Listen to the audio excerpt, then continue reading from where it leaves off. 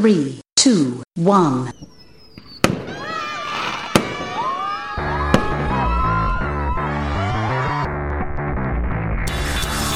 Hey everyone, welcome back to the Anyone Can Run podcast, the podcast for those brand new to running who want to make sure they begin their journey on the road to Gainesville on the right foot.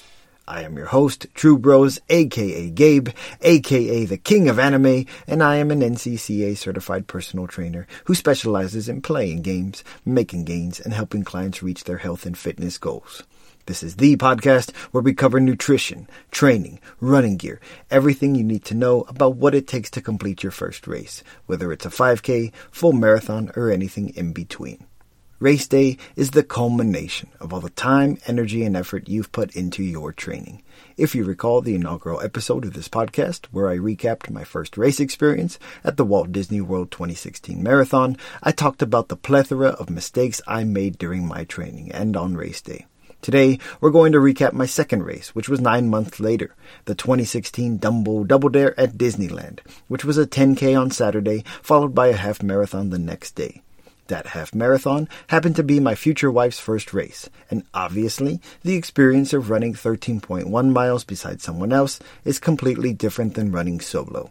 The one thing I want to emphasize throughout today's episode, and I know I'm giving you the one key takeaway straight in the open, is you learn the most about your physical abilities, how mentally strong you are, how you respond to pain and possible failure, and most importantly, how to bounce back from any setback throughout the entire race training process. And that's why it's a good idea to recap your race day experiences. Before we dive into my actual race recap, I want to emphasize how you should document your training process. I'm able to see how frequently I was running 3 years ago, my pace, the exact place I was running in, because I document all of my runs in Runkeeper. When I'm going back and digging through these records and maps, it takes me back to not only how physically and mentally I felt, but where I was in my life at that time. Not to get all reflective and philosophical on you, but I think it's of the utmost importance for you to document your runs. There are a litany of free running apps available that track your pace, mileage, and GPS location. I use Runkeeper and Garmin Connect, but the Apple Health app is fantastic. I know tons of runners who swear by Strava and or Map My Run. There are a bunch of options is what I'm telling you. Find one you like and begin tracking your runs the second you begin training for your first race. Marathon training is the perfect time to make some healthy lifestyle adjustments, and being able to see how far you've progressed is a fantastic method of motivation and instilling self-discipline, as well as strictly monitoring performance improvements. We'll cover this at length when we do an episode on the marathon mentality, which was actually the other name I considered for this podcast. Sidebar on our little podcast name, I opted for Anyone Can Run because at the end of the day, it doesn't matter if you're tackling a full marathon or not. Anyone can get out there and pound the pavement to get stronger both mentally and physically, and live a healthy and fit lifestyle. Anyways, document your runs in progress. And without further ado, let's jump straight into recapping my second race ever, the 2016 Disneyland Dumbo Double Dare. We signed up for a half marathon at Disneyland because at the time, Disneyland offered a few half marathons throughout the year. If you completed a half or full marathon at Disney World and a half marathon at Disneyland in the same calendar year, you could earn a beautiful coast-to-coast medal. The last race at Disneyland was actually the Marvel Superheroes Half Marathon in November of 2017, which was actually the weekend I proposed. A little bit of background on yours truly there. I've got tons of pictures of race medals over at True Bros and at Anyone Can Run Pod on Instagram, so little shameless plug there for you. Alright, now let's really get to the training and race recap. I won't rehash it here, but I pushed myself way too hard during the truncated training time frame for my first marathon, which was in January of 2016. And while I was able to complete the 26.2 miles in 6 hours, 10 minutes, and 46 seconds, I practically limped across the finish line and was barely in the upright position. Not wanting to lose the cardiovascular gains made during my training, I stuck to cycling and elliptical machines for the remainder of January, and didn't resume actual running until mid-February, about 6 weeks later. One of the biggest things I learned during the course of preparing for my first race was learning how to physically tell when I needed to take time off to rest and recover. I could tell not just when my legs were in pain, but when they were tired and worn out, which is not the same as physical pain. Some days, you don't feel like going for a run or lifting weights. And I always refer to those first few minutes as my body quote-unquote waking up. Maybe the legs feel a little achy, but 3 to 5 minutes in and I'm feeling normal. Maybe the arms feel a little tired, but I'll bang out a few push-ups and I'm feeling back to normal. That's what I mean when I say you need to wake up sometimes. That being said, when your muscles are worn out, you can absolutely tell. I'm the kind of person who likes to train frequently. We're talking at least 6 days a week, but as I'm getting older, my legs get worn out more frequently than before. And in training for the Dumbo Double Dare, I finally realized the meaning behind the old adage of train smarter, not harder. Sure, when I was 25, I could run anywhere between 3 to 9 miles every day and feel great, but I was unaware I was creating natural muscular imbalances, and even if I wanted to, there's no way I could bang out 8 miles every single day now due to needing rest and my work schedule. By spacing out my runs, gradually increasing mileage, and sticking to an actual training plan, I was able to see gradual progression and not push myself to a point where I was on the cusp of being injured or too worn out to actually get out and run. I believe at the time I was using the half marathon training plan downloaded from the Run Disney website, which calls for a conditioning run on Tuesdays and Thursdays and a long run on the weekends. And for this race, I began at the actual beginning of the training plan, instead of just jumping in halfway through like I did from my first marathon. If my legs or knees or whatever weren't feeling up to snuff for one of the conditioning runs, I'd swap them out for a slightly longer session on the elliptical to keep the cardio up, as I knew my body was still in the process of getting accustomed to the rigors of running. I've said it before and I'll say it again. The staple of any marathon training or distance training plan is the long run, regardless of your pace.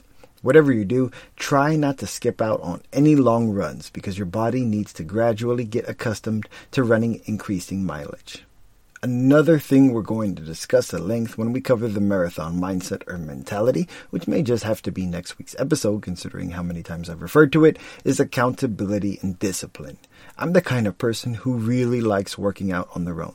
All I need is a goal in the not too distant future. Keyword there is not too distant, and I'm off to the races. But not everyone's mind works that way. My now wife absolutely would not go out and train unless I was there with her. So I adjusted my training schedule for this race to ensure we could knock out every run together. I don't say this to have you think, oh, True Bros is such a great training partner. I mean to emphasize, you need to find out what works for you. If being surrounded by people is what you need to get out there and help you log your miles, drive to a park, even if you've got perfectly fine roads around you. Don't make things more difficult on yourself. Find out what makes you enjoy and actually look forward to working out and then prioritize whatever that is. Training for the Dumbo Double Dare went a lot smoother than my first race because of the aforementioned changes, and reducing the volume of running really helped me feel stronger and better prepared for this one. It also probably helped I was able to actually run in the month leading up to it. I asked the wife which race she felt most prepared for in preparation for today's episode, and she said the one we're covering today, as we had nearly 9 months to train and stuck to our training plan as best as we were physically able. Another quick sidebar. Many large race organizers will have some sort of quote-unquote challenge race, where you run multiple races in multiple days. I'd strongly advise against running a challenge race for your first half or full marathon so you can focus on crossing that finish line. But there's no harm in tackling a challenge for your second race once you have that first race experience under your belt. I was running the 10K solo, and then we had an action-packed day at the Disneyland Resort planned for after the race, so I figured I'd take it nice and easy, right? Call me Usher because I'm taking it nice and slow. I remember feeling good and catching myself running way too quickly, something like an 8-minute mile, when the wife and I planned to run around a 12-minute mile or so the next day. So I slowed down, and while I felt I was running too slow, when tackling a challenge race, you've got to pace yourself. It's very easy to get caught up in all the excitement on race day, the bumping music, everyone in their costumes looking ready to run, the spectators who line up to motivate a couple individuals they know, and thousands of strangers. But it's important to stick to your game plan.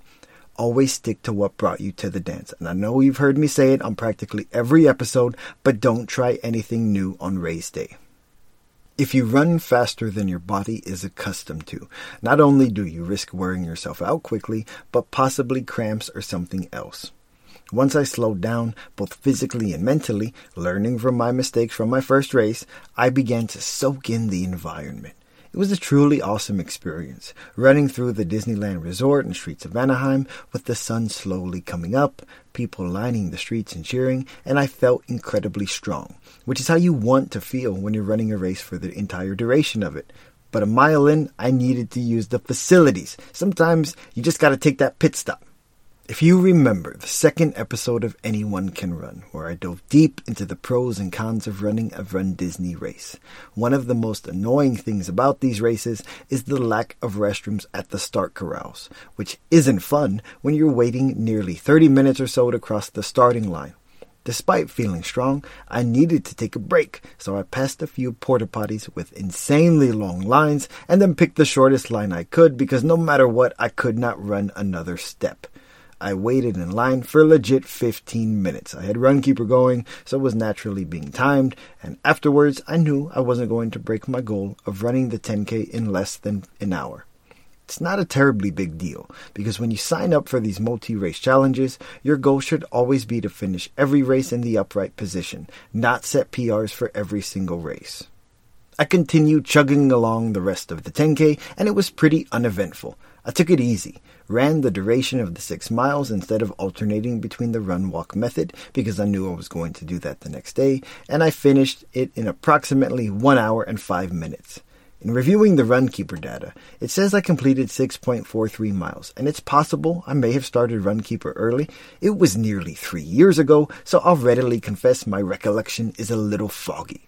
Regardless, I know I felt good, completed the race, secured my medal, went back to the hotel to shower, change, and prepare for a day at the beautiful Disneyland Resort.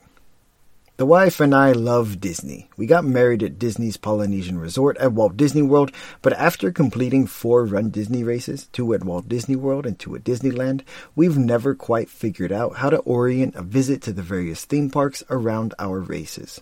Like I mentioned during our first episode, I stayed up late and went drinking the night before my first marathon, which was not one of the best decisions I've ever made in my life. The day before this race was slightly, keyword there, slightly smarter, but we still stayed up incredibly late visiting Cars Land, riding rides, and munching on pizza at downtown Disney. I implore you to go back into the archives and listen to our nutrition episode and to learn from my mistakes. Avoid pizza, anything heavy with dairy, or that's super greasy in the days leading up to a race, because odds are you will not feel at the top of your game come race day. This half marathon was the first race where my stomach was bothering me for the duration of the course, and I can 100% attribute this to my boneheaded nutritional decisions the day before. Truth be told, it took until my 4th race for me to actually make intelligent nutritional decisions before race day. But this is what I mean when I say you learn the most about yourself not only throughout the course of your training, but on race day. For my 2nd race, I was more physically and mentally prepared, as knowing I was tackling a half as opposed to the full 26.2 I completed earlier in the year certainly helped my confidence. We planned to complete this race using the run-walk method of 5 minutes running at an approximate 12-minute per mile pace and then walking for a minute at a leisurely speed. We knew we'd be able to complete the mileage as we trained rigorously, and also because I wanted to ensure she didn't make the same mistakes I did during training for my first race. We took time off when necessary, foam rolled and iced extensively, and occasionally even used ankle support braces if our joints were bothering us. Also, considering the mental breakdown I had at mile 17 of my first race, I wanted my life partner to have someone there for moral support for her first race to ensure she didn't go through a similar experience. I know I've said it multiple times, but I'm trying to really hammer it home. You learn so much about what works and what doesn't during a marathon training cycle. Use that knowledge to train both smarter and harder for any subsequent races. On race day, things went pretty smooth. We ran at a pace that was comfortable enough to have a conversation, which we did pretty much for the duration of the race. I strongly advise any new runner tackling their first race, train at a pace that's comfortable enough to carry on a conversation throughout all of your runs for the entire duration of them. Due to the plethora of mistakes I made during the build-up to and during my first marathon, I ensured my future wife would benefit from that knowledge. What I did learn throughout the course of training for and on the race day for the Dumbo Double Dare, and this may be a bit too philosophical for some of y'all, but I think it's important to discuss, is how my focus on running impacts not just my relationship, but those around me. It was about 2 months after this race, I ended up obtaining my NCCA personal training certification, and the 2016 Dumbo Double Dare was a catalyst for that decision. When I train clients, I'm always very aggressive and firm, but always supportive and reassuring, because as with anything, your communication needs to be catered to your audience and how they are going to respond best. Like I covered during our inaugural episode, I'll never forget what it felt like to mentally want to quit at mile 17 of my first race. It was an eye-opening moment, and one of the most pivotal experiences of my life. However, I have a very aggressive personality when it comes to work, fitness, and pretty much anything else other than my everyday demeanor, so this fight or flight type response was very positive for me. However, there is no way in hell that aggressive mentality was going to work with my future wife, so I'd give gentle pushes and words of encouragement to help her focus on maintaining her pace, take water and carbs when necessary, and I'd also pry to ensure she was doing physically okay, because even though our personalities are different, I know dang well she'd push through any pain just like I did during my first race instead of making necessary adjustments. Running this race with a partner helped me stay accountable and focused because I wanted to ensure she finished strong, just like we both did throughout the duration of our training.